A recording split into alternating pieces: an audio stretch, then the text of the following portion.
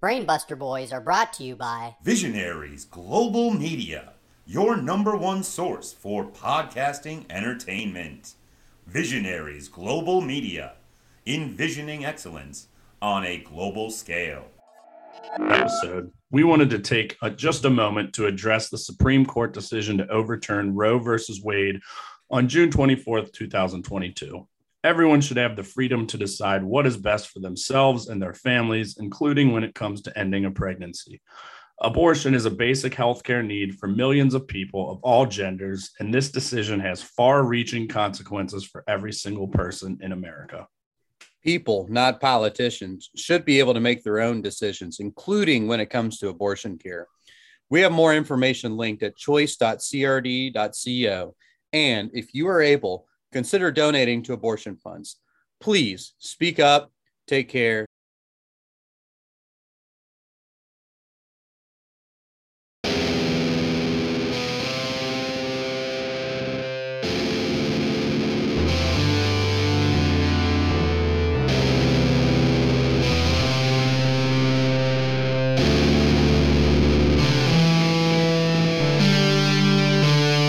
You ready? Let's do it.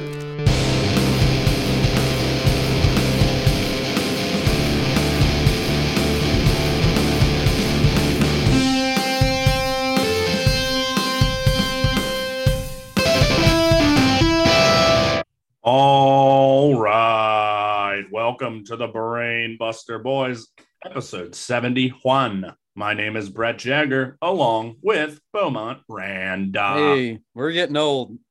Hey, yeah, 71. Yeah, One before 72, which was like the pay-per-view channel, like on cable as kids. You could watch like scrambled porn or scrambled WWF pay-per-views as a kid. So that's what I always associate 72 with. Well, what do you mean by scrambled? Like, were they like, So like you'd have to pay to unlock it, but like the channel existed like if you didn't pay for it, but it was so you couldn't like, really see it, but you enter could the hear code it. for pay-per-view, and like Correct. you had to like go onto a website or like send like a check in through the mail. That was like the pay-per-view channel on cable. So like we would get them at my one buddy's uncle's house, or there was like an illegal black box or something like that, and he had it, and it was on channel 72, and we were 10, 11 years old, and we'd go and watch a pay-per-view, and his uncle would be asleep, and we'd flip the channel 72 for some titties for a few. So no, it reminds me like them 1492, something on channel 72. Vince made a movie blue.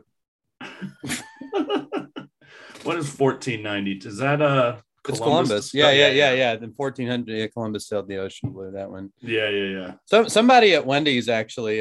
So we get Wendy's a lot of work. Actually, it was today. As a matter of fact. What'd you get? The Parmesan Caesar salad. Okay. I like the big bacon cheddar. Oh, dude, that's like. So for lunch, usually I get like a little something lighter, but I see all like the wonderful items that I usually get when I'm hungover on a Sunday. My mom loves to get a junior cheeseburger, but she also likes to get a small fry, and she likes to spell fry F-R-I-E. And I've like told her, and she just doesn't like refutes it. She's like, no. Like the plural without the S. Yeah. That's great. Yeah. Fry. Yeah, it's the main character of Futurama, F-R-I-E. Yeah. You know? Oh, yeah. Was he just spelled F-R-Y? I think so, but I think his name, I forget what his like full name was or what it was derived from. But then there was a former Xavier basketball player named Kevin Fry, and it was F-R-E-Y. Yeah. Oh, wow. Like Frey. Yeah, but pronounced Fry.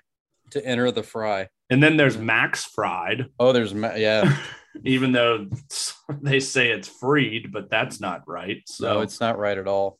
Well, yeah, this episode is brought to you by the word fry.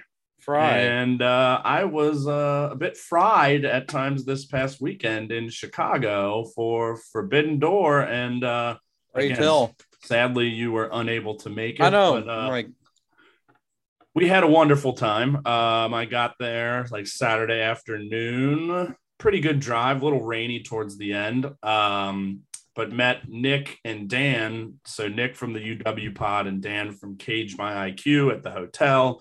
6-person hotel, all wrestling podcasters, Wicker Park, Chicago. It was nice. It was like a Hyatt place. The hotel bar like had a perfect view of downtown. Wow. So was it like straight up downtown? Like, no, we were like out of downtown, but like, close enough that you could see it. But so yeah, those guys, their flight had landed at like 7:30 that morning. So they were just like killing time. Yeah, I'm killing a lot of time. I got there sometime around 3, I think. And then Tom and Chad showed up like an hour, 30, 45 minutes later. We got the woman at the bar to serve us beer early, which was great because it didn't open till 4.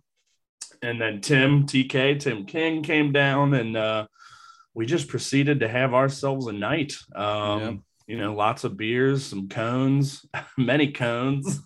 We had a nice dinner at some like tavern, bar, and grill. Hannah was our server. She was delightful.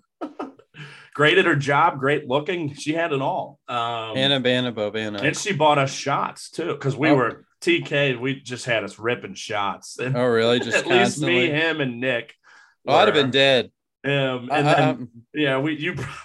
probably. We did a few, and then Hannah bought us around, which was nice. But what were you? Where were y'all? Did you drink some Jepson's Malort?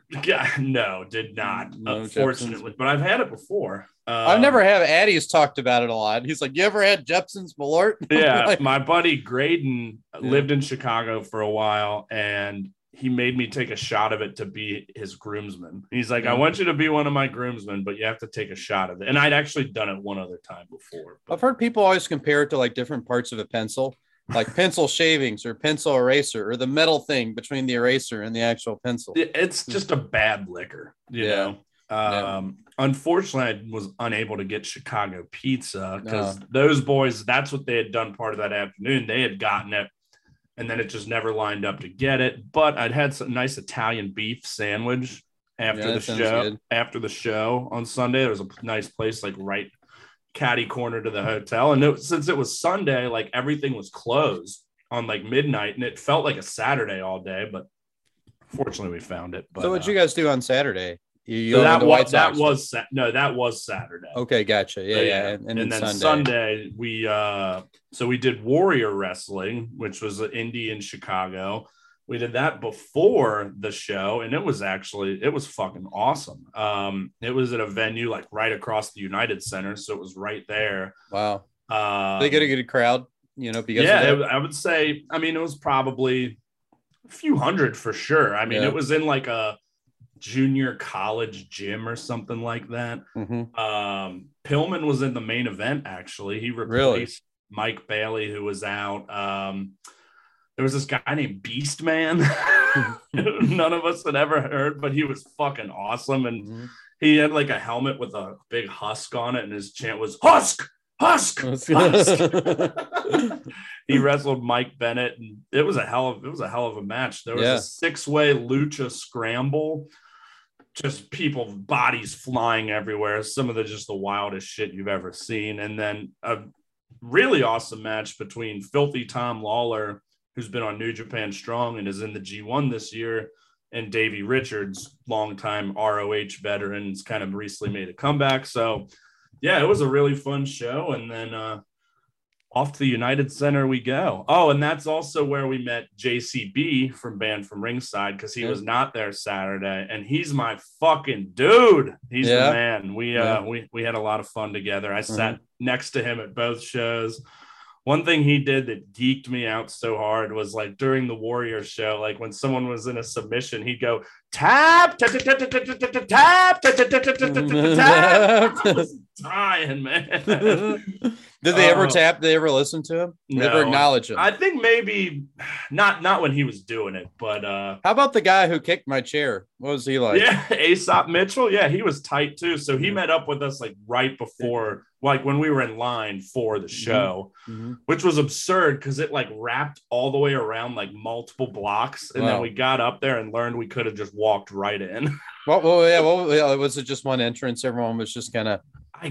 I think there were multiple, but like, I guess a line had formed for like one of the gates, but it wasn't like our gate was like wide open. So we basically waited in this line for like 40 minutes for virtually, but we still got in the building in advance of the buy-in starting. So everything worked out perfectly. And yeah, Aesop was tight. He was a geek. Tom told him the story, and we had a nice laugh about that he took your ticket. So at least that we had a fun fate story for the person who took your ticket. But yeah.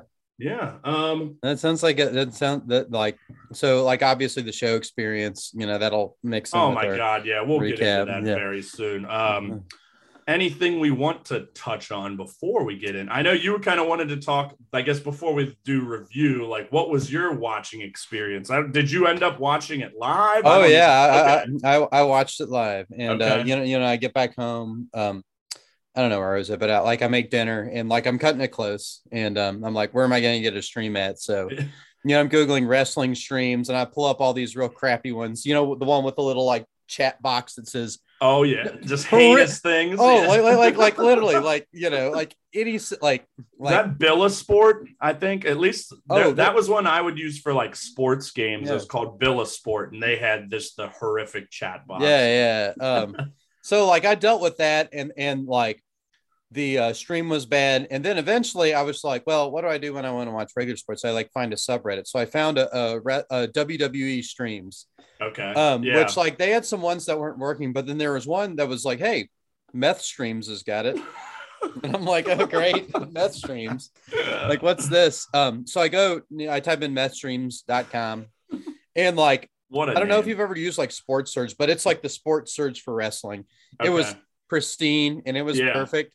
And I pulled it up, and so for the longest time I'm listening to it, and I'm you'd hear commentary and it would be normal. Then all of a sudden it'd get a lot louder, and you would hear the commentators talking over each other. And I was just well, that's going to be kind of annoying, but I can deal with it. But it was during a match, so there was something for me to focus on. But anyways, it gets after a match. I think it's after the very first one. It gets to a promo, and the amplification happens, and you hear people talking over each other. I'm like, well, this won't do for a promo. Yeah.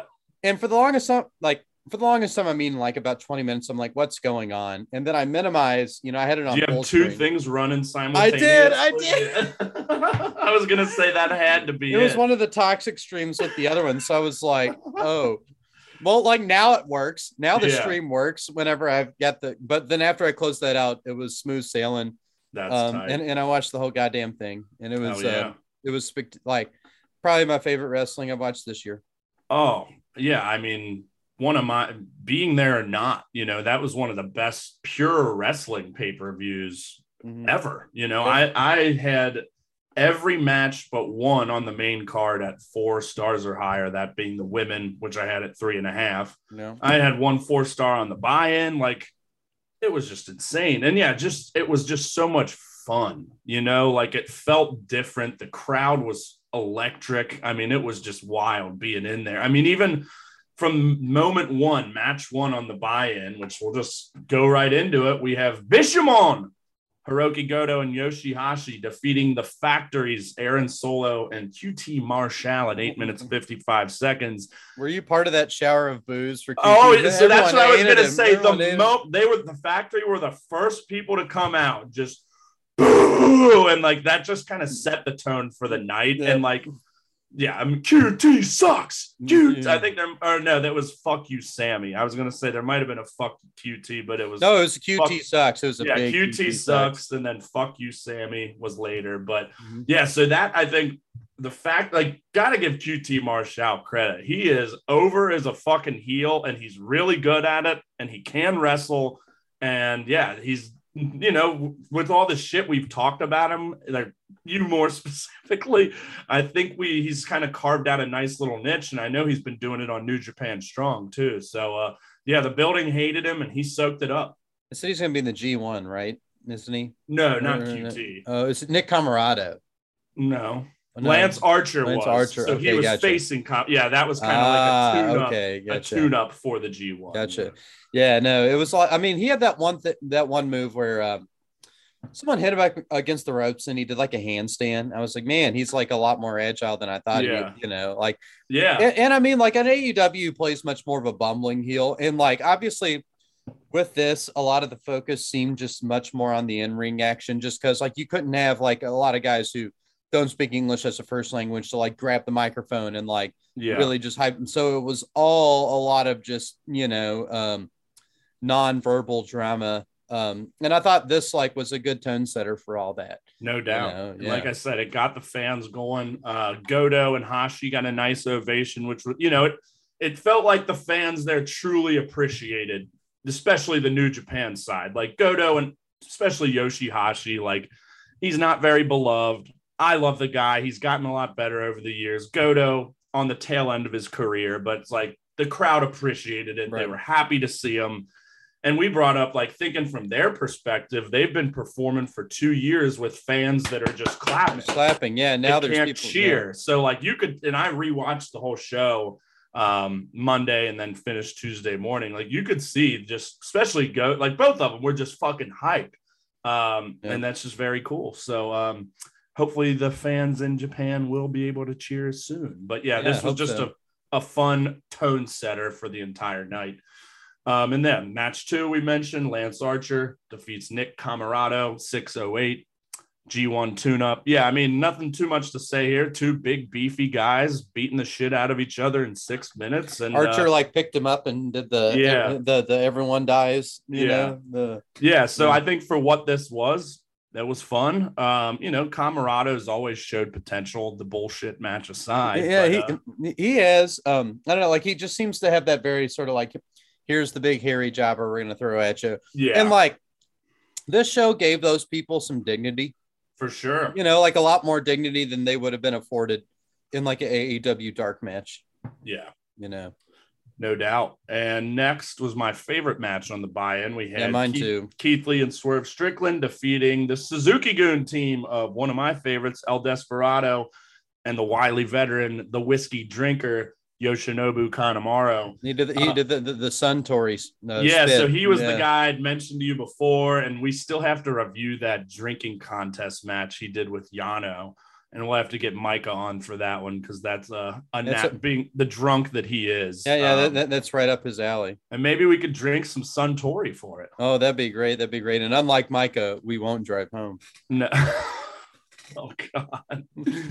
But no, I was very happy that El Desperado and Kanemaru got the show out here because I think I mentioned on the show last week that El Desperado kind of came off jobbery in his one appearance, and like this, I mentioned this is my number 3 wrestler of the year this year. The guy can fucking go. He's unique.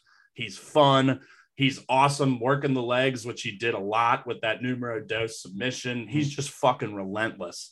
And I thought both guys, looked great. Like saying that a lot this whole show, like pretty much everyone looked good, minus the next match where the LA Dojo guys got squashed by 2 people. But like in these big tag matches and everything, like both sides, I feel like came out looking very strong. And, obviously Swerve and Lee are going to win, even though they have their kind of issues that they've been going through. But yeah, I thought this match was awesome. Yeah. I especially like in the beginning too, whenever like Keith Lee like kind of comes out and he did the hand thing, and then the crowd was popping huge for Keith Lee. So which one? I got them mixed up. Which one was it? Who was out first? So Swerve was out first. No. Well, I knew Keith Lee was out first, but who on the Suzuki-gun team? Oh, well, they both came out to Desperado's music, which I was very happy to hear. Well, I'm talking in ring, like like at the beginning of the match, because Keith Lee raised his hand up and the other guy was too short, so he sat up on the turnbuckle. Oh, okay. Yeah. I forgot about that. I thought you were talking about the entrance. Right. And so who was the first person like in the ring on that? I can't remember which of them. Probably Kanemaru, but I don't recall.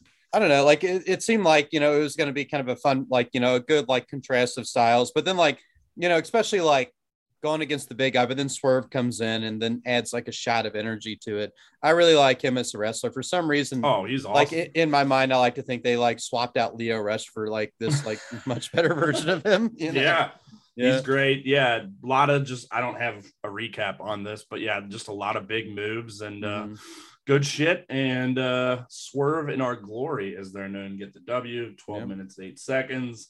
And then, this one, Max Caster and the Gun Club defeat Alex Coughlin, Kevin Knight, the DKC, and Yuya Yumura in 5 minutes, 35 seconds. Danhausen, he doesn't even appear, but you hear his voice. That chases the Ass Boys out.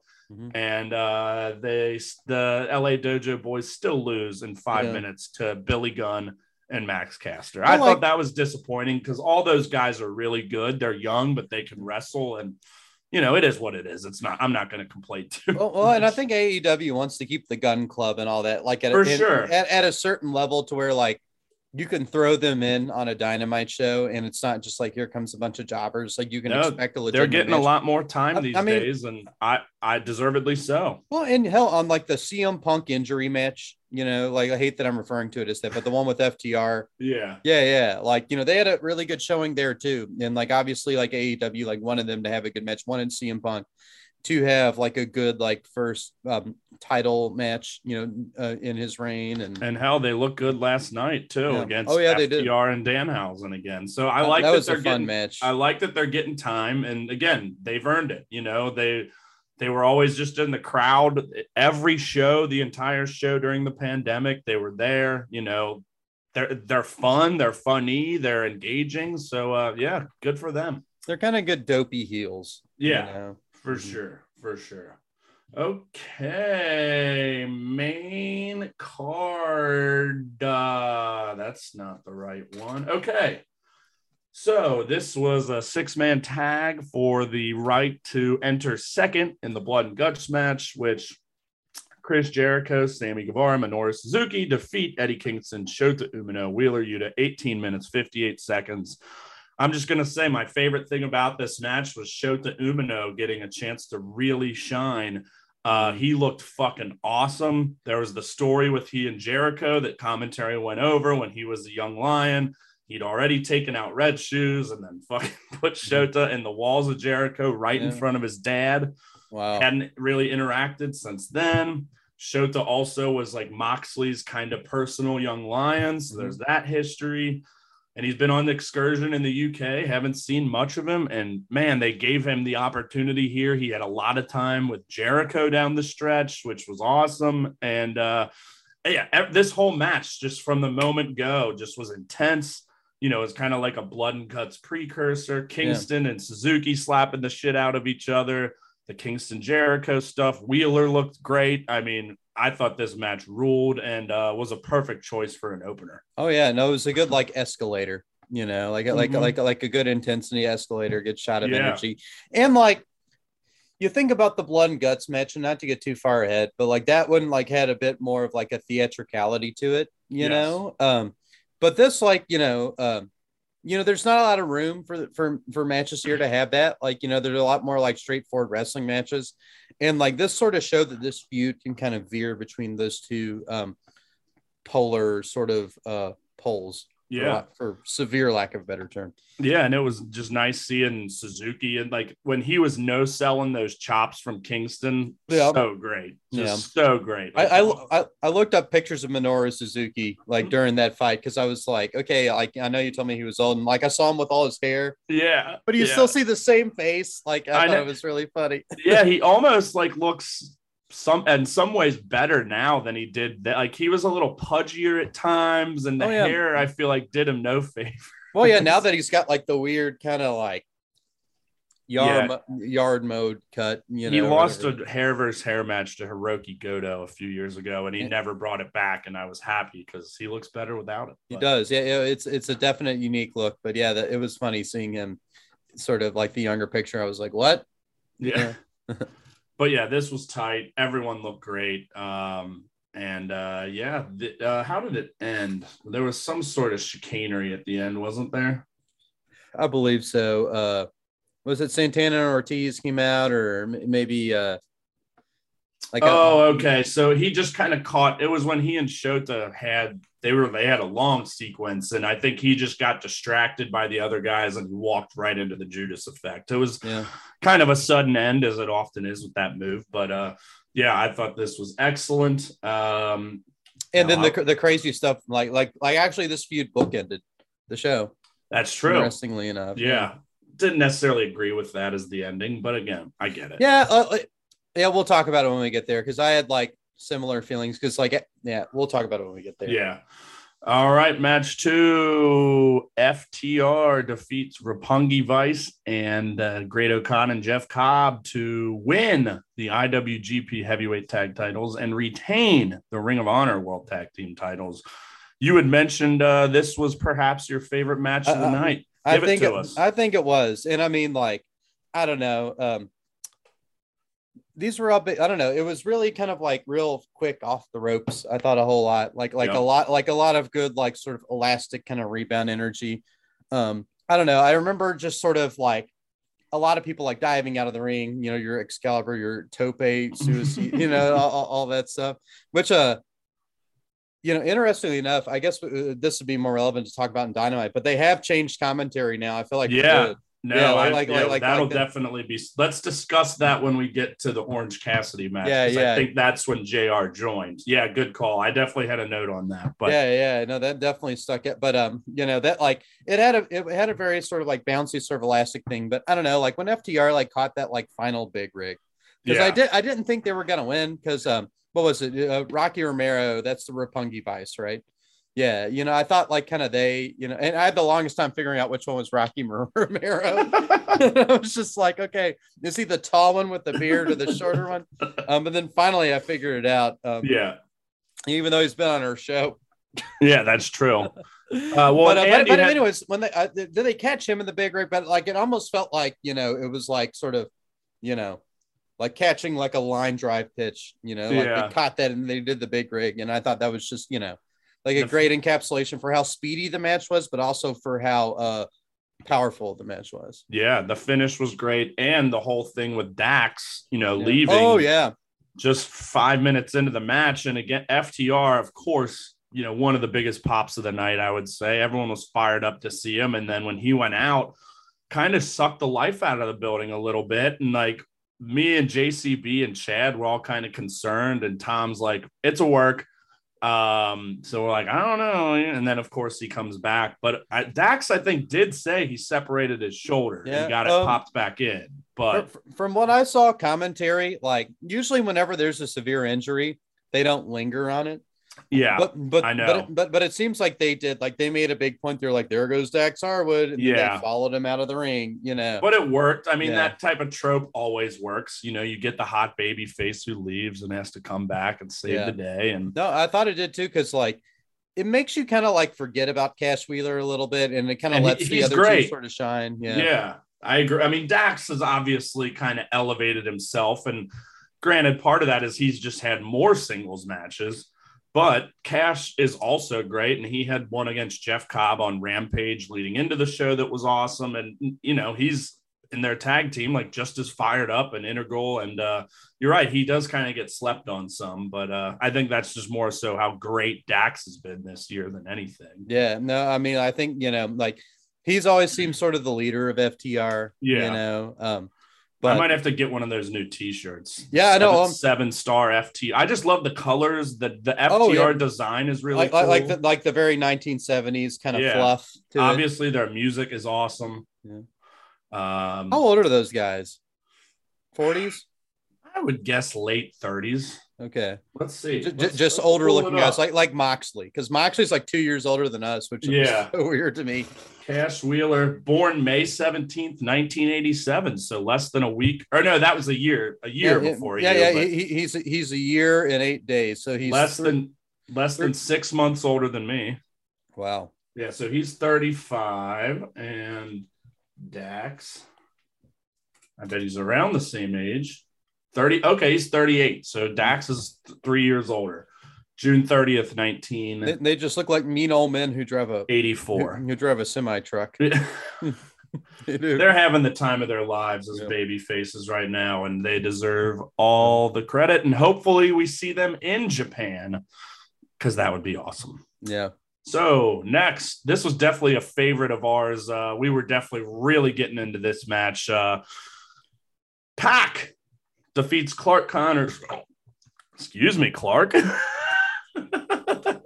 Clark Connors, Malachi Black, and Miro in 15 minutes, 10 seconds to become the inaugural All-Atlantic champion. I loved this match. Yeah, well deserved. I think we both picked Malachi Black. We did. I'm just as fine and happy with Pac because he's been there since day one. He's kind of been in and out. He was gone during COVID. Yeah, he's slept on all the time. Oh yeah, he had the what was it? Double or Nothing headlining match with Kenny and Orange, which that was a damn good match. Oh, it was awesome, and he'd had a Iron Man match with Kenny in early 2020 before the pandemic. That was outstanding. So yeah, very very happy for him. But so the story of this match was Miro's domination, which I thought the match played out perfectly. Again, everyone got their moments. Yeah, it had like 2 game overs. Wasn't on Curt Connors? The one I know was on Pac. Okay, yeah. And Pac ended up getting out of it. Yeah, I thought he had he got out of it and then he did it again. I think they were both on Pac. Yeah. Okay, that's what I thought. But yeah, Miro dominated, especially early on. I think he caught all 3 competitors at one point in midair and slammed them, including Clark. He did. Oh yeah. When they were on that turnbuckle, picked him up like that. Dumped Clark on the outside, and we could hear that thud so loud from our 3rd level seats. We're like, oh fuck. Who was that? Put that not the T-Tit era. The really gross swampy wrestler Skinner, the guy that would put dips in. Yeah, for some reason, I whenever I thought of Curt Connors, I always thought of Skinner. Well, first off, it's Clark. It's not Kirk Cousins here. Curt Connors. Well, now he's Kirk. Yeah. But I loved Clark in this match too, and he was who we were getting behind so hard because we noted. Oh yeah. And first off, he's kind of getting a little push. He was the Ishii substitute. Yes, right? And he's just graduated as a young lion, was in the Best of Super Juniors, got to wrestle Ishii, looked really good. So he's on the rise, and he was getting throttled the whole match, especially by Miro. We were watching, and then we had an over under of 3 moves that he would hit. I'm like, it's gonna go over because he's gonna get his moment, but it took about 10-11 minutes for him to get any offense in. But when he did, it was a flurry. He had several German suplexes. He hit his finisher at one point, big lariats.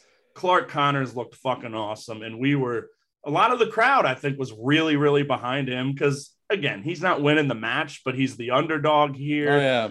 And I think for me, one of the biggest takeaways of this whole show, being a big New Japan fan, is just how great Shota Umino and Clark Connors look, because it's these guys are the future of that company along with many others, but they proved on the big stage that not only could they hang, but they looked like they fit right in with some of the best wrestlers in the world. So and then Malachi as well. I think you got to see a little more of what he can do in a singles match. And he gave the black mist to Miro, which was a fun person to give it to. Exactly. Miro sold that really well, and that made perfect sense of how it kind of neutralized him. And then the finish I thought was perfect too. Malachi had Clark in a submission, and then Pac does the 450, breaks it up, and then slaps the submission right back on Clark, and he taps out because he was just getting fucking stretched. So I thought the match was very, very well done, very well put together. Everyone got a chance to shine. Absolutely loved it. Yes. No, yeah, this was a lot of fun. No, Curt Connors was no, especially for him coming in, you think oh yeah, is he going to be the guy who everyone beats up on? And ultimately he kind of was, but he made it worth it, that last 5 minutes. And again, of course, would have much rather seen Ishii, but the guys on the Super J-Cast mentioned this may have been a better match with Clark though, because he just brings a completely different element. Ishii, you know what you're going to get. It's going to be awesome. And don't get me wrong, him and Miro going up against each other. Yeah. Woo! Hopefully that'll happen one day. But Clark brought that whole underdog element to it. And I just talked through, that was the key to the match and really hooked us. So kudos to Curt Connors. Kirk. You want to pause? I'm going to get a beer. Sure, I'm going to go pee. Yeah, and one other thing, especially after these first 3 matches, in the building, we were just and that's only one match. And that's only because like it was just so good and we were just having so much fun and the crowd was so into it. Like, and all like, again, these matches were all fucking great. Mm-hmm. And I did misspeak earlier. I forgot I did have this next match at 3 3/4 stars. So everything else 4 and above. But this was a very fun, more of a comedy match. The Titty Twister Invitational. Very well done. We have the Dudes with Attitudes, Darby Allin, Shingo Takagi, and Sting defeating Bullet Club of El Phantasmo and the Young Bucks. And I want to correct something from last week because I mentioned the Dudes with Attitudes, Shawn Michaels and Diesel. They'd actually ripped it off of Sting from the early 90s. I did not realize. Like WCW, like Surfer Sting? Yeah, so he had like a group of different people that were the Dudes with Attitudes. So my apologies. But just first off, the entrance of this. It was really cool seeing Shingo for me, obviously. Love the guy. We were pretty far up, but still snagged some pictures. I need to share those out. I suck. But everyone comes out. There's no Sting. Bullet Club comes out, blah, blah, blah. And then the lights go out. We're like, okay, Sting's going to come out. And then they shine that spotlight like up, which is like up into our left. Yeah. I'm like, what the fuck? And it's like, I don't really see anything. And on TV, they had a really nice silhouette. Like, you can't like, well, basically what they did on TV was they did the fake out where they shot it up to like the stands where he would normally be brooding at. Yeah. But then you saw the silhouette on top of like the big cylinder that they walked through. Yeah. And then obviously lights come on and he jumps on them. Great way to start it. And that's a big drop for Sting too. For real. The guy is fucking reckless, but he's awesome. We had the over-the-top back rakes, which has been a recent Bullet Club staple. Definitely an El Phantasmo staple. But you had Matt Jackson doing the whole like shimmy and everything before he did the back rake. And yes, of course, the titty twister. Is that a common like Bullet Club thing or something, or like where did that come from? The back raking, like sure. I don't know. It's maybe happened before, but El Phantasmo is a goof. Honestly, that seemed a little like I laughed, but it did seem a little out of place. Yeah, it seemed like I wouldn't put Darby Allin in like a comedy match. Darby Allin seems like he's a pretty dead serious kind of guy. And Shingo too, really. It certainly worked. And I think Sting forgot at first that he was supposed to do that because he was in there with Phantasmo and then he left the ring and you can kind of see Phantasmo just standing there and then he comes back and does it. This was just, it was good stuff. It was cool to see Shingo, cool to see Phantasmo. Bucks did some cool moves. I don't think the result was really in doubt. Figured the baby faces would win, but it did surprise me that Shingo got the pin over El Phantasmo, and they are in the same block in the G1, and I could very well see Phantasmo getting his win back and screwing Shingo maybe. If they do go that route, bravo for kind of planting the seed right here. Teeing it up, yeah. But again, I think this match was a lot of fun, but in terms of like match quality, it was one of the weaker on the show, but it was still fucking great, and like comedy matches like during this like seemed like a little out of place because it seemed like this was like a very like in-ring kind of serious, but I think it worked, it after like 3 kind of really good intense matches, it was like a nice change of pace for sure. I think it still was pretty serious at times, but obviously it had those elements. But anywho,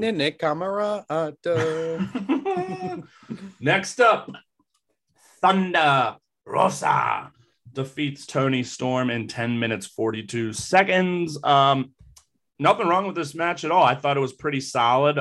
They didn't get a ton of time. I think if they would have went 15, they could have maybe told a better story, but I was still engaged. You had 2 baby faces battling each other, 2 products of Stardom in Japan battling each other. So, these 2 women can go, and I think they've got a better match in them, but I was entertained and, happy to see Thunder's reign continue. And let's hope she kind of keeps getting some good opponents and some TV time. Yeah, no, I thought she, they made the most out of the spot. It kind of, I don't know, like still, I don't think like was sort of the thing that Thunder Rosa's reign needed. I think it certainly was a step in that direction, but it really wasn't like the shot of energy or the shot in the arm that it needed.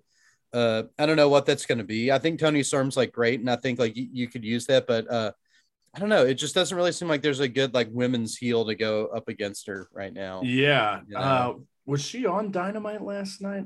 I was a little buzzed watching the first half. I feel like I remember coming out at some point. One of them was. I know Tony did Toni Storm not have a match on Dynamite last night? We'll get there. I don't remember. Yeah. I watched the first half pretty late, like after midnight last night. Oh yeah. I had some drinks with coworkers. Oh no, I pretty much did all that. I took a Delta 8 gummy. Oh, nice. Watched most of Dynamite and made it. I think watched the final 20 minutes of Blood and Guts. I basically stopped before Blood and Guts and watched that whole thing today. Yeah. But yeah. All right. Next up, in my opinion, match of the night. Will Ospreay defeats Orange Cassidy in only 16 minutes 43 seconds. Yeah, it felt longer. Only. Yeah. But wow. I mean, this rocked. This definitely in the building, the reactions of those near falls and everything was just like they took us on a ride. And I called it the whole time. Like you knew it was coming. Like you knew Orange wasn't going to win, but you knew they were going to make it seem like it. Many false finishes. He was going to get his ass beat for a while.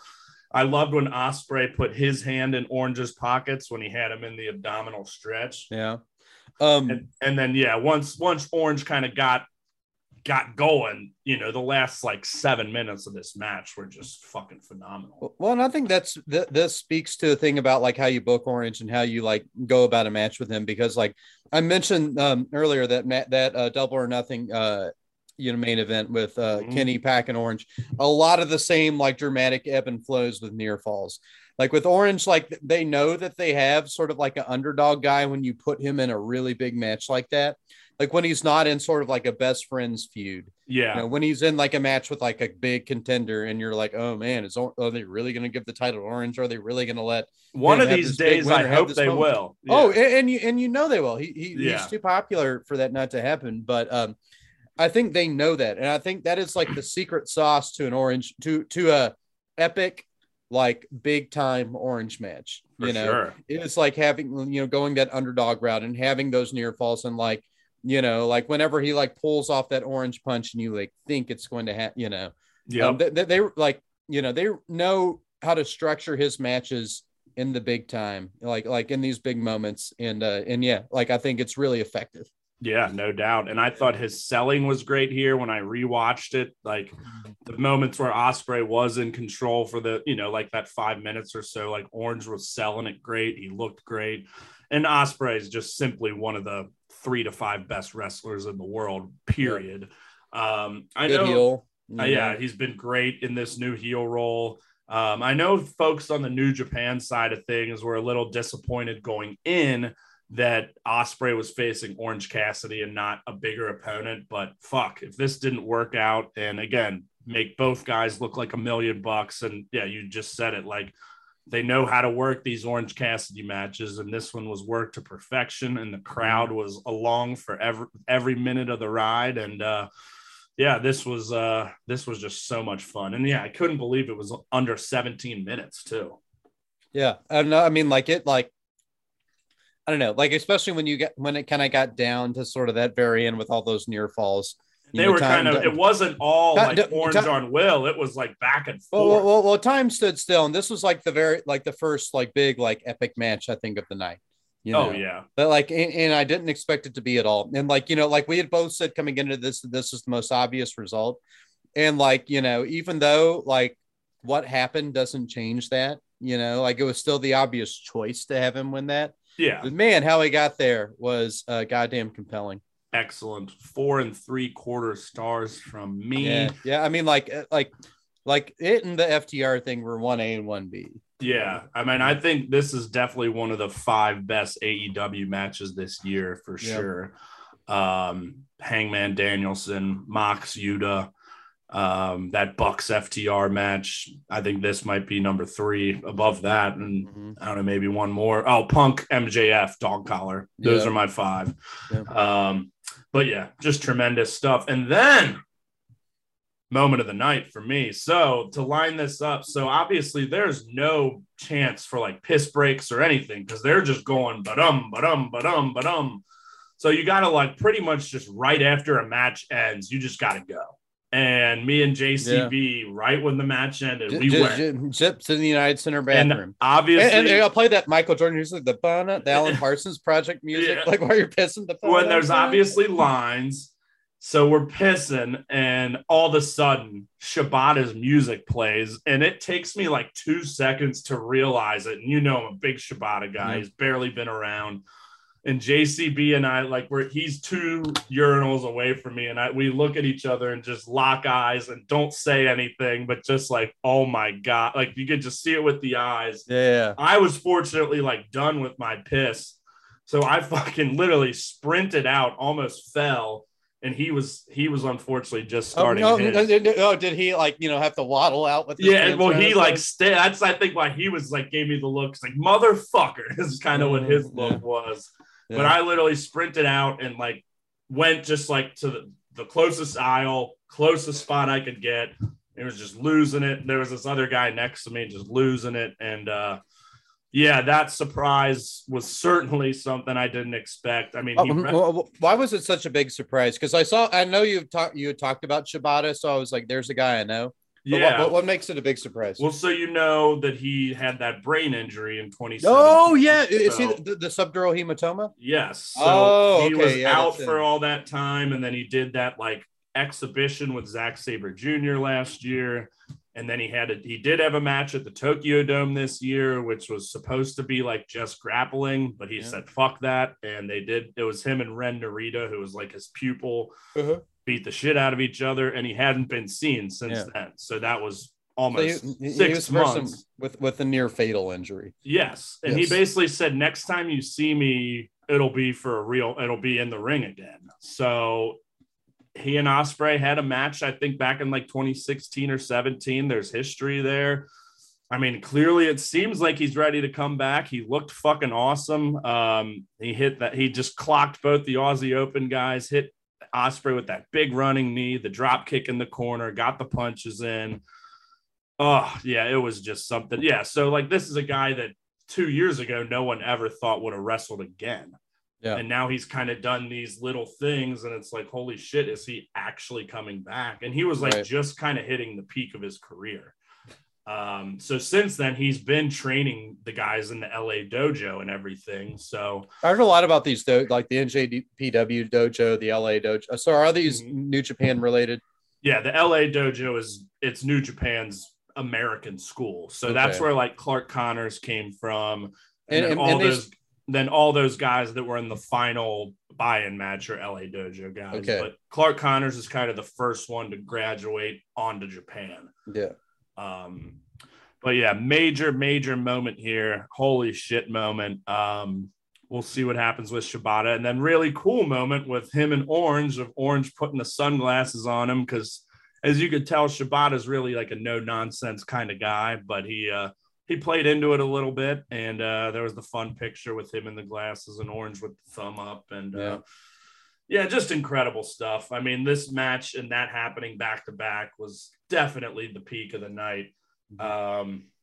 But shit, like we said, the hits keep coming, and up next we have I agree. It's been stuck in my head. Oh yeah, it is. Like. So I didn't look it up, but I, finally realized like what it is. It's the 1412 overture, the 18. I know it's like you ever seen V for Vendetta? Whenever like they blow up the Houses of Parliament and they shoot off the fireworks. But obviously this has much more of like a spry pop punk skip. Yeah. To it, It's tight, but no, like that. And then last night, like it's just it ended the show. Yeah, and it's like on repeat. There's not much to it other than that. But The surprise, as we all figured, was Claudio Castagnoli, the former Cesaro, and he defeated Zack Sabre Jr. in 18 minutes, 26 seconds. Excellent match here. I think biggest pop of the night when Claudio came out. They didn't waste any time. There wasn't like a moment of pause. Or it was like ZSJ's music went off, and then boom, you see the Swiss flag and here. They went fucking crazy. You could see he was fired up, obviously. I think he's a perfect fit here. Oh yeah, like goes right in Combat Club. Yeah, like fits right in and doesn't clutter things. Like it fits right into a stable. Like you don't think he's going to be like all of a sudden challenging for a AEW like title. Like he just slots right into the stable and perfectly involves himself in their drama. And he's got a lot of history with all of these guys too, other than Yuta, but yeah. Regal, Mox, fucking obviously Kingston and Danielson. So just awesome to have him here. And we talked last week that you hadn't seen Zack Sabre Jr. before. So what did you think of the Pretzel Man? Well, like I had told you via text earlier, like usually your submission guys are faces, at least what I've seen, because usually those guys are like, yeah, we're the guys who are like technical. We follow the rules, like we win because of the rules. Our style of winning is because of the classic art and style of wrestling. And this guy was just a big old heel, like he was a big old heel the whole time. And it was he's such a dick. Yeah. It was so different to see like that type of style, but on a bad guy. Yeah. But I thought like that was an interesting, very compelling mix. You kind of knew Cesaro or Claudio was going to win. Yeah. But yeah, like, and especially like it was a sort of a big, like Claudio's real big. So I feel like the submission thing kind of, like you seemed a lot smaller, a lot more like spidery, like grabbing onto him. Yeah, he's very slithery. It is. It didn't really look like if you were with a smaller opponent, like I feel like the whole submission thing would be more prominent. His heel side was a little bit more prominent to me. But yeah, no, I thought it was a great match. I thought it was like a great exclamation point. Yeah, and he's just so smooth with those counters and just the way he's able to grab a limb or get out of something and immediately get a submission hold on you. Like he's just a wizard at that. And it was awesome to see him. I'd obviously never seen him live, and he's been one of my favorites over these last few years. And yeah, just such a dickhead heel, but like people love him too in Japan. Yeah. Like he's definitely won the crowds over because he's just so good. Who I doubt we'll see him back in AEW anytime soon, but obviously there's going to be a Forbidden Door too. Obari, the president of New Japan, wants it to be in Japan during their 50th anniversary year, which is now. So do you think it'll be a Tokyo Dome thing? I doubt it'll be the Dome, but maybe like Nippon Budokan, which is like a great like 16 to 18,000 seat venue, like something like that. But if it's really going to happen in their 50th year, that would be up until March. So maybe it happens again. But I think beyond this Forbidden Door show, I think we're going to see a lot more like random, hey, here's a New Japan guy on Dynamite, or obviously we have Archer going over, but FTR is the champ. So like maybe we'll just see a little more casual swapping, but more big shows to come. Well, and then you have the elephant in the room, like the build up to like an Omega Okada, like, like that's, for sure. That you would think that would be the centerpiece of at any time, the centerpiece of what they wanted to do, like just whenever they wanted it to happen, so long as the wrestlers are healthy. And then, and Kenny, I know, like he's done some interviews recently that like his rehab has been very tough, and basically saying like, hey, if I have another injury like this again, I'm done. So I think he's gonna be back, but I think his time may not be as much as we think. So, but yeah, I'd be shocked if that match never happened again, and I think it'll happen on American soil. But we'll see. But yeah, I think we'll get Zack Sabre Jr. versus Bryan Danielson at some point as well. And also forgot to mention earlier, I know backtracking, but the Dudes with Attitudes match, just wanted to mention that Hiromu Takahashi was pulled the day before, which stunk. Turned that into a 6-man, but he's one of my favorites too. So, okay. Jay White, Switchblade Jay White defeats How old is he? Corny. He defeats Adam Cole, Adam Page, and Kazuchika Okada in 21 minutes, 5 seconds. I thought this was really good, but I think it ended a little early.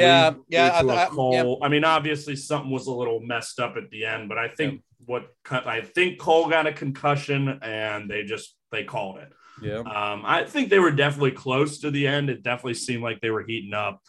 I mean, that certainly hurt it, but I think everything before that, I thought they put together a pretty damn fine match. And Cole looked as good as he's looked in a while, I think. Yeah, no, I think everybody looked, I think Jay White seemed to disappear from the match a lot. Yeah, he was kind of chilling outside. I mean, that's kind of classic heel shit in matches like this too. Mm-hmm.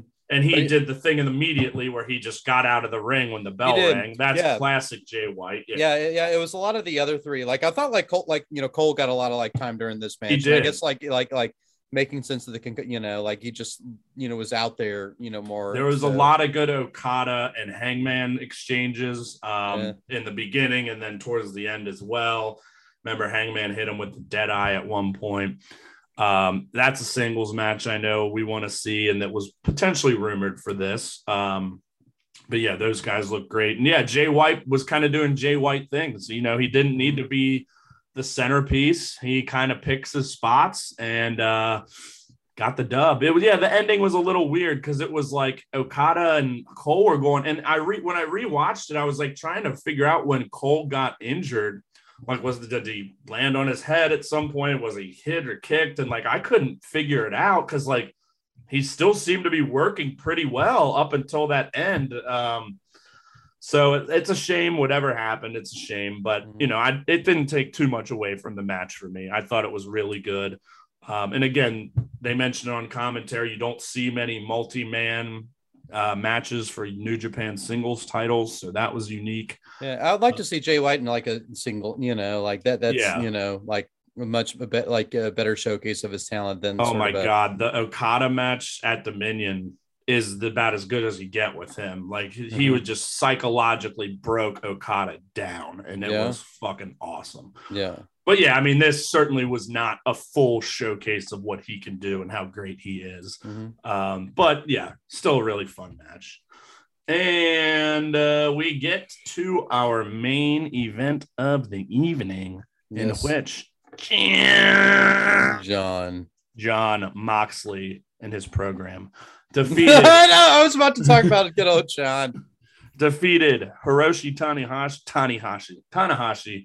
in 18 minutes, 14 seconds.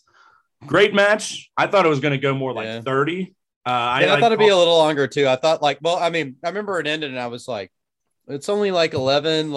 It was a little bit of an abrupt ending, but it worked. Because they had all the goofiness at the end, Yeah. So for me, I think this was the one I was most excited about. Basically just to see Tanahashi because I love that guy, and even as kind of past his prime as he is, he can still put on classics. And I wouldn't call this a classic, but I went 4.5 stars. I thought it was incredibly compelling the whole way through. And I was, and the crowd was so behind Tanahashi. And, to the point where we were all having discussions, could it happen? Maybe it might.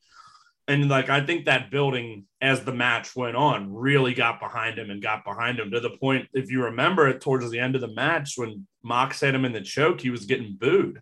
Yeah. Which is only the second time I can ever remember him getting booed. And that was the first was when Hangman came back after those months off in that ladder match. Yeah. Mox knocked him down and he got booed. Mm-hmm. So that's just a testament to Tanahashi and how great he is. And but yeah, he doesn't have the most exciting, flashy matches anymore. It's more psychology based and or fighting spirit and things of that sort. But I think I told you, he's the best at just making you want him to win. But yeah, what'd you think of it?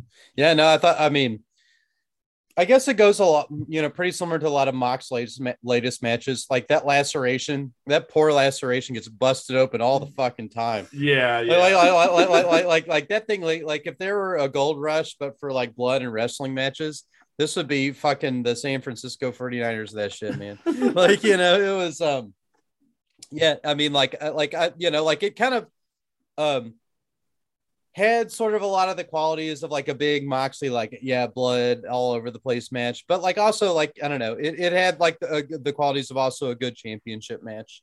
For sure. I enjoyed it a lot, and I thought that like this would be a big triumph for Moxley. And I think when you talk about the psychology part of it, I think like that plays into like, yes, let's like let Moxley triumph. Like after all he's been through, losing the title, going to rehab, dealing with what he had to deal with. I think they wanted to let him get his moment. And I think he did earn his moment. And I think part of it, it's why the end, I think kind of spits on it a little bit.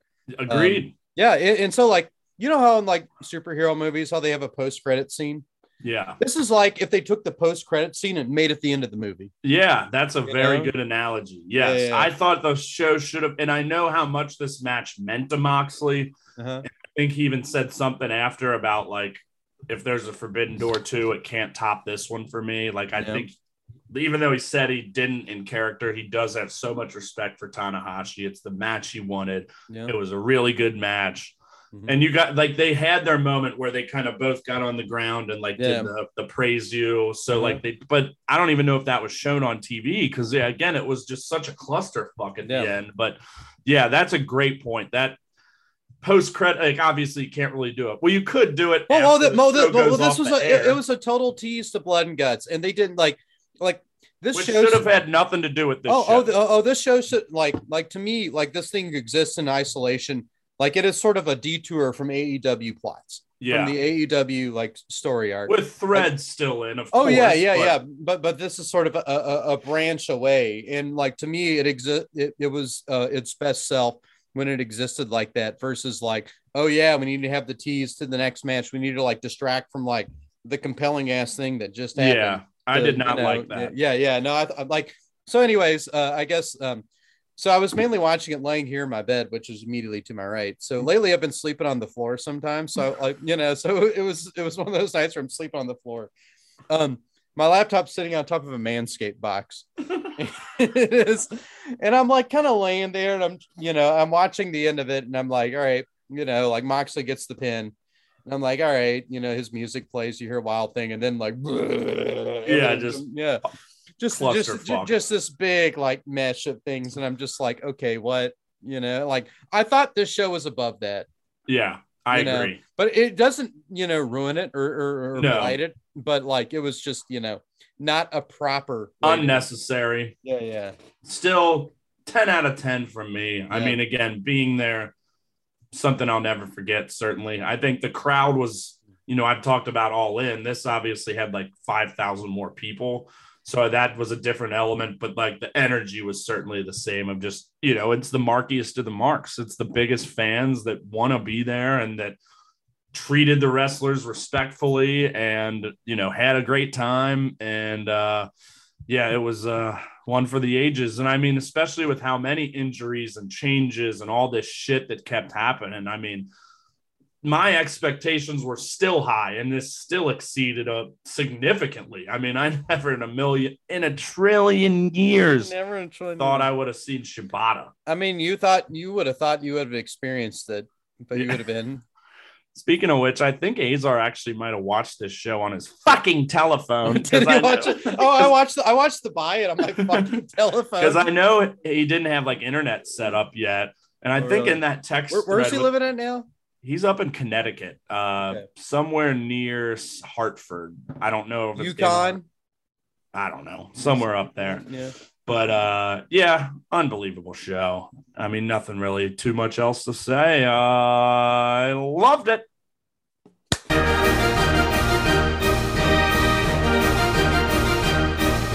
AEW Dynamite. No, we got the fucking Manscaped. You dumb fuck. All right. Hey, you. Yeah, you. Got Bush? H or HW or just W? Just Bush. You definitely do if you haven't tried the best products from our sponsor today, Manscaped. Taking control of your bush is important. These products are so good, you're going to be showing pride in your new bush-free yard. It's a fact. that you will have the best kept nutsack on the cul-de-sac. Save big and be the most hygienic version of yourself by using our discount code BBB for 20% off and free shipping at manscaped.com. Take it away, brother. I hope number one, I hope there's like a political sign, speaking of Bush, like a Bush Cheney or Bush Quayle, good old Dan Quayle, like a sign you can put in your yard that says "I have the best nutsack on the cul-de-sac," and then you get in trouble with the neighborhood association. Whether you're looking to go bald like an eagle or just need a safe trim, Manscaped is dedicated to help you level up your full body grooming game. So the good grooming package that I highly recommend is the Performance Package 4.0. Inside the packages, we've talked about this ad nauseum, but it doesn't make you sick to your stomach. It actually is pleasant, like a Pepto-Bismol. The electric trimmer is a Bush's worst nightmare, even worse than the Iraq War. The trimmer is designed to reduce grooming accidents and shave hair on loose skin thanks to a ceramic blade and advanced skin-safe technology. No need for night vision goggles, like in the Persian Gulf. This trimmer has an LED light to allow you to mow the lawn in the dark. It's basic landscaping. When you trim the hedges, this tree stands tall. Second best tool behind myself in the Performance Package is the Weed Whacker. This fine-tuned nose and ear hair trimmer will make sure your nasty nose pubes are under control. And then instantly add some pep in your step with the Crop Preserver Ball Deodorant and the Crop Reviver Spray-On Testy Toner. I haven't heard them call it that before. No, I like it. Testy Toner. The testy with the bestie. But with a Performance Package purchase, you will get 2 free gifts. The Shed Travel Bag, which we both love. How did the Shed Travel Bag treat you in Chi-Town? Tremendously.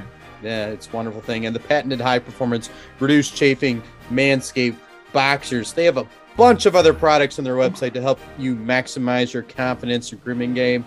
And Kate Bush may be trending at the moment. Yep. But hey, run up that hill because your bush needs some help. Yep. And so how exactly do we run up that hill and help out your bush? Go to manscaped.com and use our code BBB for 20% off and free shipping. It's time you level up from the Amazon to the Amadong with the ultimate bushwhacking tools from Manscaped. Bushwhacked is a great film. Yeah. And as always, your balls will thank you. And much like the Bushwhack film, I'll give you a Daniel Stern. You're welcome.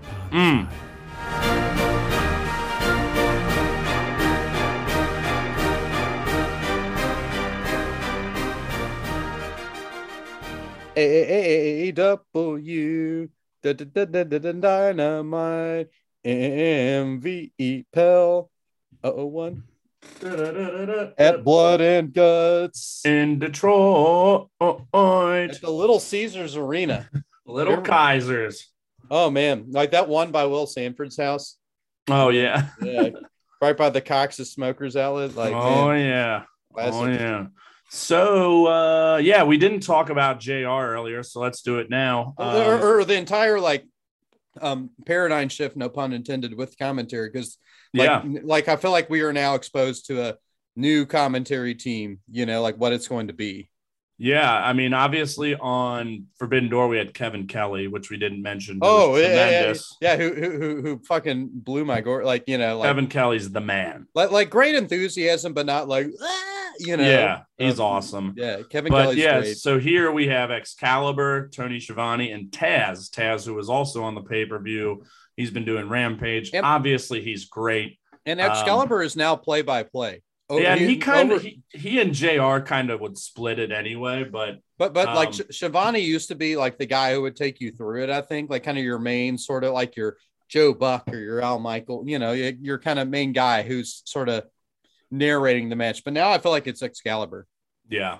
And then so I'm happy with it, and clearly they're still going to they're going to use JR for bigger matches, I think this is all good. I mean, we obviously love JR here. He's not the best announcer in the world anymore, but he's still got value. And I guess they're just going to scale him back a little bit. And I think Taz is awesome. So I'm good with it.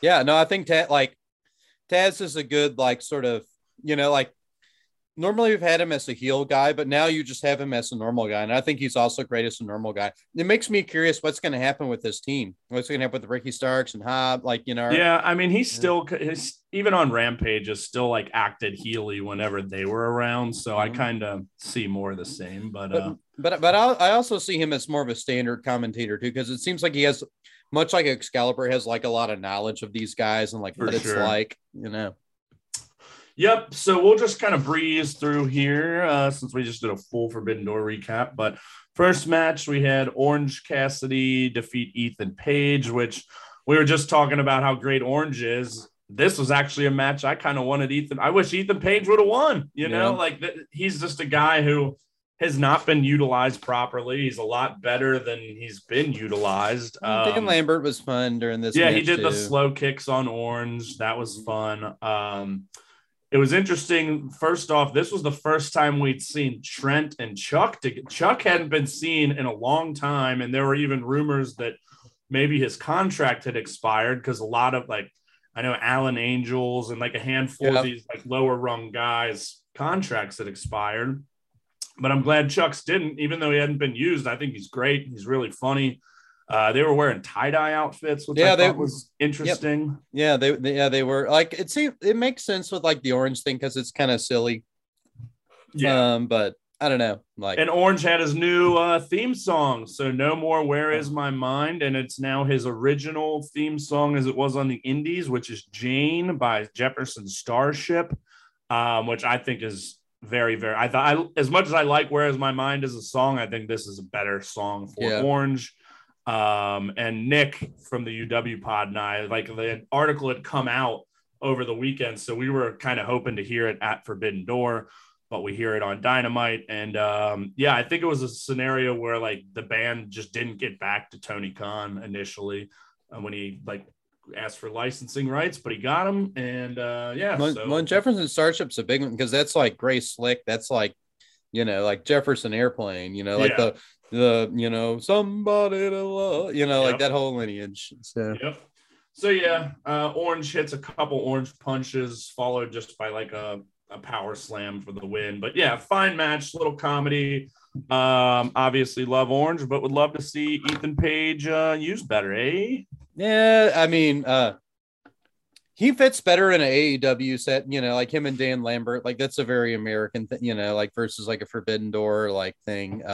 But yeah, I'd like to, obviously Scorpio Sky's got his big Wardlow match coming up. So we'll see how that factors in because they're still aligned. And Yep. Next, we get yet another just fire heel promo from Christian. I mean, the man's just, it's been he's been great. Master class these last 2 weeks. Guy's a pro's pro. Mm-hmm. And JCB actually texted me. He's like, "Are you missing MJF?" Just with how great Christian's heel promo, like he's kind of fit in and taken that spot. And I'm like, well, yeah, of course I'm missing MJF, but him not being here, and he's someone who was on the show pretty much every week and got a lot of time, is allowing more talent to get moments. And Christian has shown how damn good he is at being a heel these last 2 weeks. I absolutely loved it. And then I love even more that we've got like Luchasaurus Dark now. Corrupted by Christian. Heel Luchas, like, where did that come from? Yeah, I love it. Yeah. So, I mean, I think that's really cool because, like, obviously you had Luchasaurus come out last week to kind of avenge Jungle Boy, and then he chokes him and he's like, "You're like a son to me." And clearly he's like brainwashed him and he's wearing the black mask. Yep. And I'm all for it. I mean, I think it's good that these guys are kind of getting a fresh coat of paint. And obviously Jungle Boy is going to come back, massive baby face, and he'll have 2 challengers to face off against. And I think this is great shit. Yeah, no, I think this is like a real interesting wrench to throw into too. Somebody I didn't expect to turn heel. Yeah, and well, I think it had been a long time coming with it because they've been planting those seeds, but not to turn this hard. I think this has been great. One great line he said was something about The only good thing about this scumbag city is that it's close to Canada. Since he's a Canadian, I thought that was pretty funny. Yeah, and everyone booed that vociferously. Yeah, and then so Luchasaurus squashed Serpentico in about 30 seconds. So I thought like I remember seeing him there, and he looked so meek in his like mask, and I'm he looks so scared. I remember him being respectable, and now it's just it was like oh, now it's just like kid. Well, now it's like he played the ultimate jobber. You know? Yeah, and like I remember him like not being that. So I actually think that worked in their favor too. You know, it helped with the shift. Yep. There was you mentioned it, Wardlow, Scorpio Sky, little interview thing. Not street fight, right? Is it? Yeah, it is a street fight. Okay. A something street fight, like a insert city name here, street fight. Okay. It's next week, right? Yes. Okay. Dynamite. And then we have Dax or FTR and Danhausen defeating this was Max fun. Caster and the Gun Club. And it was a fun surprise because, like, you know, Danhausen comes out, they're like, who are you gonna get? Then you hear yeah. That was a geek. Yeah, absolutely. That cracked me up. The match was a lot of fun for what it was, and we already talked earlier about the Ass Boys, and I think Caster is definitely someone who's won us over. I'm definitely much bigger of a fan. Well, that like Bowens did his thing in his wheelchair. He was able to magically walk again, getting out of his wheelchair at the end. And then interestingly enough, we kind of had Billy more with Caster and Bowens, and then the Ass Boys away. So could they maybe be turning face? Yeah, I and like see it. I remember there's a line of commentary recently where JR had said something about how like the Ass Boys had frustrated like Billy Gunn. Yeah, like in some sort of aspect. So like that's been building. Yeah, you know, like and very I think subtly. I like all of this. I think it was a little over at the top with all the scissoring shit initially. Yeah. But they've been getting time, this whole group with Billy, the Gun Club, and the Acclaimed, and and maybe they may be fracturing, and we may have a face turn. But I've been enjoying it, and Ass Boys are doing good. Yeah, some intrigue in the C plot. Yeah, for sure. And then so we have Jade Cargill against Layla Gray, and I was gonna say Matt Jones said something. Yeah, what's that? Matt Jones said something about Layla Gray's OVW. Oh, really? Okay. Oh, yeah. No, Layla. Hang on. Let me pull this up. While you're doing that, what I was going to say is I'm like, why the hell are they booking Jade against Layla Gray? Like, haven't we done this? Well, let me finish. Because, haven't we done this jobber squash thing with her enough? And I think at the end, it all kind of worked out because I want to say Stokely Hathaway has really kind of ignited the women's division a little bit. Like he's brought a new energy. This story with Jade and the baddies, and then Athena and Chris Statlander, I think has been pretty well done to this point. And then so we have Layla Gray kind of turn and kind of help Jade against those two. So like once it all finished, I'm like, okay, that made sense, as a kind of a way to move the plot. And it wasn't just a one-off match that did nothing or accomplished nothing. So I'm like, okay, bravo, good stuff. And I'm compelled to see where this keeps going, and Stokely's the man. Yeah, no, he's kind of won me over this week. I kind of thought he was a little annoying, but now I think he's the best thing the women's division has. I think he's killing it. And like I said, just adding some new flair to that division. And clearly we're on a collision course, probably a tag match with Athena and Chris against Jade and Kiera Hogan first. And then I'm guessing Jade may face both of them in singles matches. We'll see. But it's interesting stuff. Definitely better than the stories that Thunder Rosa has been involved in. Unfortunately. For damn sure. Layla Gray is the OVW Women's Champion right now. Okay, I did not know that. And maybe she'll be getting a little more time because, she did kind of, quote-unquote, turn heel. They could just kind of forget it. But, she did attack one of them. I can't remember. But, anywho, that's cool. Young Bucks cut a quick promo basically saying how they're alone because Cole's hurt, Fish is hurt, O'Reilly's hurt. But they're going to be defending the tag titles against Yoshihashi and Goto Friday on Rampage, which should be a great match. Looking forward to that one. Bucks got that Royal Rampage too. Yeah, that's right. That kicks off the show, so we'll find out who the number one contender is for Moxley, which will be exciting. Yeah, that'll be interesting. And now we've got Blord and Gortz, which basically the whole second hour of the show. Let's just get to it. So the Blackpool Combat Club won. It's like 46 minutes and change. There were dueling submissions on the top of the cage with Kingston, Stretch Plumbing Jericho, and Claudio with the sharpshooter on Daddy Magic Matt Menard, who eventually tapped out. And we hear and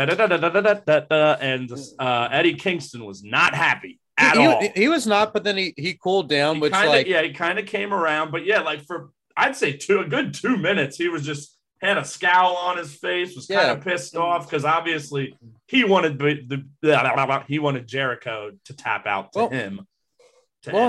And Excalibur called it a Pyrrhic victory, and like it seemed like that at first, but then like Moxley came climbing up, and then like everybody came up, and then it kind of diffused it pretty quickly. Yeah. Yeah. So one note with that, like Santana wasn't up there, and then it came out. So he got hurt, like apparently pretty early in the match. Yeah, I know. Yeah, I noticed Santana wasn't it. Yeah, because I know Ortiz. Yeah. And they eventually, I guess, took him to the back even before the match ended, which I didn't realize. But overall, I thought this was better than last year. Not significantly, but I did enjoy it better. Obviously, there were still a ton of commercials, but I feel like they weren't as off-putting this year for whatever reason. Yeah, I think the MJF Jericho drama is a little better than the drama that you had here. That's just because it's MJF, But I just think the Kingston Jericho stuff has been great, and I just think this collection. I mean, on paper, the Blackpool Combat Club is definitely the stronger unit. Oh yeah. But there was just all sorts of crazy shit in this match. What do we have? Mox, of course, with the forks and the skewers, the broken glass, power bombing or pile driving Parker onto the glass. Oh, Kingston when he came in and was just swatting people away. With nonchalantly, it's just like like it was very. That was amazing. Yeah. And then he just beat the piss out of it. Jericho. And then Michael Adams was like, I got hit with a kendo stick, We had lots of thumbtacks, of course. A smattering of them. Madness. Yeah, and then like the Jericho Appreciation Society had those like top hats and stuff. Yeah. Like it looked like a chip in, like some sort of and Garcia came in like with his do-rag on. And they wore like net shirts and stuff like that. And I will give Jericho a lot of credit, like facial expressions. He crushed it. Like when they all came out, he was like kind of scared. And then like right before he had to go in, he was kind of scared. And then he kind of cleared house. And then Kingston got in and he was like, oh, fuck. Like I thought Jericho did very well in this match. One thing, did you note? I mean, obviously you had to have noticed, but remember just randomly in the middle of the match, somehow Angelo Parker's just outside of the cage dangling upside down. Like, how did he get there? How did that happen? I don't know. Someone just got. You do remember, like, it's just all of a sudden he's just outside dangling. Like, what the fuck? Somehow, because that was before Ty got the keys. So, like, I still don't know what happened there. Yeah, it was kind of pretty silly. Like Claudio didn't get hurt a lot though. The Claudio drew no blood. There wasn't. I feel like the Blackpool Combat side, other than Moxley. Well, yeah, that was because that was kind of his ever going laceration. Didn't really bleed too much. Angelo Parker definitely had the crimson mask. Yeah, Wheeler Yuta didn't bleed very much. Definitely the Jazz team, I feel like all did. Yeah. And if not, but there was so many scenes with like Moxley just like, with the doing forks. The one was like the skewers. I'm like, what is that? Yeah. And they called them spikes. They called them spikes. Well, and I didn't know what it was because the camera was hiding. The Excalibur was like, Tope suicide, Oh shit. But yeah, I thought this one flowed a little better than last year. We did have the big table spot again that obviously, with Sammy this time. Happened earlier, and it didn't look as bad because obviously, remember last year you could see like the padding and the boxes. And I think Sammy, you could maybe, since he's younger, you don't have to worry as much about like, Yeah. Like injury, as much. One thing, Jericho's 20 years older than he is. One thing I will say, and again, I did like it better, but I didn't love how, again, it ended on top of the cage.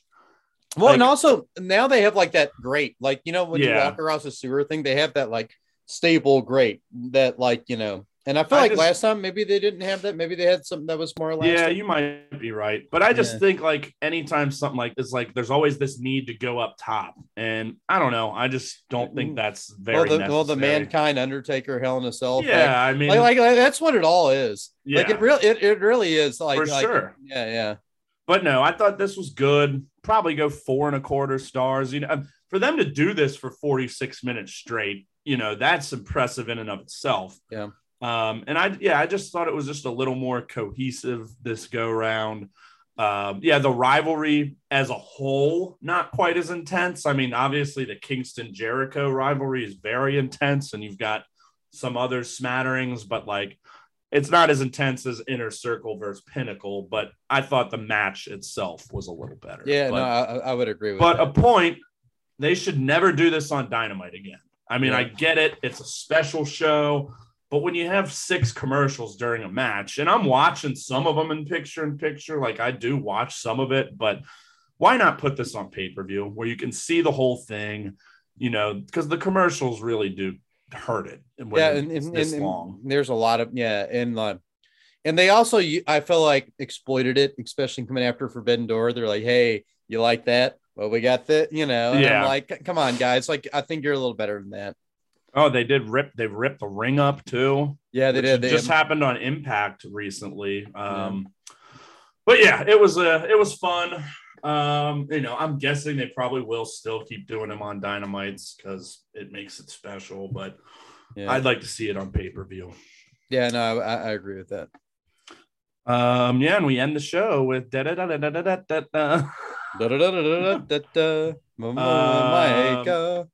Yeah, so obviously great Forbidden Door. I thought Dynamite last night was pretty dang good. Even prior to Blood and Guts, there was just some pretty solid stuff. Right. And I guess now we're like month and a half ish away, 2 months from All Out. So. And like, so it'll be like a Moxley match, you would assume. Well, which excites me because Moxley, I feel like, has many more natural enemies in AEW than CM Punk does currently. I mean, people seem to think Punk might be back for All Out. Really? Oh, so, see, like that would be fucking tight. But he's clearly going to defend the belt at least once before then, because that's why they're having this Rampage Royal. Yeah, and then like, hopefully like it's a good him versus Moxley match, because I think that would be a hellacious. Oh yeah. I don't know. I can't. They probably squared off at some point in Ambrose, WWE, but they were only to get because Punk left in early 14 and Mox debuted in late 12, so maybe not. Yeah. And I don't know of anything they would have done on the indies. So yeah, very fresh match. Should be great. Unfortunately, I think Punk will win. I mean, I think it's pretty telegraphed, but you never know. And it'll be exciting to see who he'll be defending against. I'd love the graphic has the members of the Royal. If you zoom in, you can see it. And by God, if I'm not pulling for Konosuke Takeshita, I would just love to see him, because whoever wins is not going to beat Mox. Right, They're clearly setting up for Mox Punk, whenever it may be. Yeah, why not feed Takeshita to him? He had this whole like the crusade against New Japan and all that, and you could have Takeshita like, hey, I'm from DDT and I'm better than all them type. And he, we got to see how great that guy was against Hangman, and I've seen many of his matches in DDT, but. That's my pick on who I'd want to see win. I don't think he's gonna win, but hey, we'll see. Yeah, well, I'd like to pick someone unorthodox too, just because, like, like you've seen, like, I don't know. Like, I just hope it's a fresh match, not someone we've seen go against Mox. Yeah, during his prior reign or anything like that. Yeah, no, I completely agree. Yeah. Hey, you got anything to add, or should we wrap this sucker up? Probably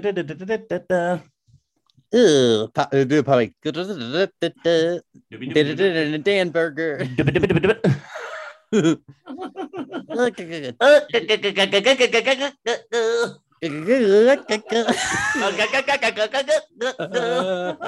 right, I think that's enough.